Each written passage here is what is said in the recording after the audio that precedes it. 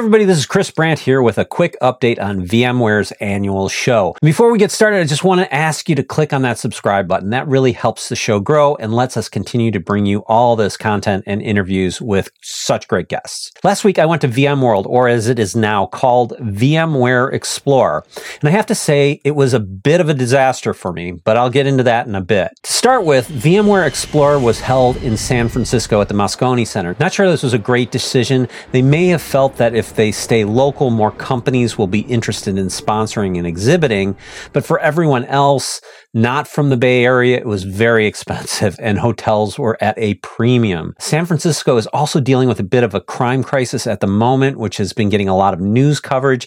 And I think that probably discouraged a lot of people. All of this plus a lingering pandemic, a bunch of monkeypox, and an uncertain economy meant that this event wasn't as well attended as previous ones. Additionally, a lot of uncertainty about the Broadcom acquisition was expressed, and this may have played into the lower attendance as well. It was a dramatically smaller show, though, and it reminded me of some of the regional events that they do. Vendors I talked to said they had many good interactions, so maybe with less volume, you get a more interested crowd. I do know that this event used to sell out long before the show, but this year you could buy tickets at the door. Now, the exhibit floor seemed to be less than half of what it previously was. On the show floor, the main focus was around storage, Horizon products, and visibility solutions. And the usual cohort of smaller vendors just wasn't there this year. And I'm not sure if this speaks to market conditions or an erosion of the VMware ecosystem. And while the exhibit floor was a little lackluster compared to previous years, the sessions seemed to be buzzing with activity. And I think the attendees were really focused on the education aspect of the show,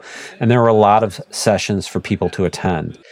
The sessions I attended were good, if not packed. I generally heard good feedback from people about their sessions. Now, VMware had a handful of announcements. They doubled down on cloud, citing an IDC analysis that showed 400% growth in cloud-native apps over the past 3 years, from a total of 72 million in 2019 to an estimated 310 million cloud-native apps today. Some of the big announcements were around products like VMware Image Builder, which is a SaaS service that allows customers to package, verify, and publish across multiple Kubernetes providers, taking a lot of the manual work out of building for multiple platforms. They also expanded and improved on the VMware application catalog with more integration with OpenShift, greater OS support, and a bunch of additions to the catalog. They also discussed how they are growing the VMware marketplace as well, but not a ton of big, flashy new stuff this year. I think the biggest thing really is, the big Broadcom announcement that was made earlier. So my plan for this year's show was to meet with some of the vendors and get some interviews. I was able to interview OJ Walenik from Kinetic, but shortly after a quick interview with him, I put my microphones down and somebody walked off with them while I wasn't looking. They were expensive and brand new, and that really sucked. And it was the first time I got to use them. So unfortunately, the recording I did was lost when the mics were taken, but I do have some of the audio off the camera, so please excuse the crowd noise. So tell me a little bit about Kentix.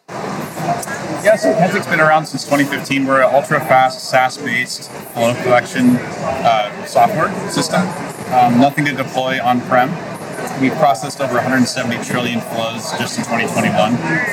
It's a very quick way to understand your traffic flows in and out of your networks and across your public clouds. Cool. And so, like, you work with some really big companies managing all their NetFlow data, and you're streaming the NetFlow to the cloud as a SaaS service. So tell me about sort of the volume that you guys can handle. Yeah, I mean, we haven't seen a customer that we can't handle yet. Our cloud platform will automatically scale up and down according to what's needed.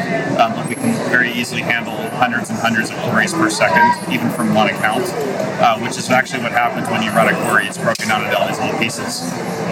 So I think that's one of the big value props is that you don't have like an on-prem solution that might be struggling to keep up with the flow. That's very cool. And so where are you guys located? We are based out of the San Francisco area. San Francisco area. And how long have you been around? 2015. 2015. Yeah. And are you VC back? Yes. Who's your VC? Couldn't tell you. Couldn't tell you? I'll look it up on Crunchbase. Now, unfortunately, without the mics, it was a bit difficult to do any more interviews. So that all got cut short. But in all honesty, there weren't a whole lot of new vendors to talk with. Between supply chain challenges and pandemic and difficult market conditions, there just wasn't a ton of announcements happening right now. So hopefully that gives you just a little bit of flavor of what happened with the latest VMware show. I'm off to New York this week to attend an HPC conference. So hopefully I'll bring some interesting content back from that.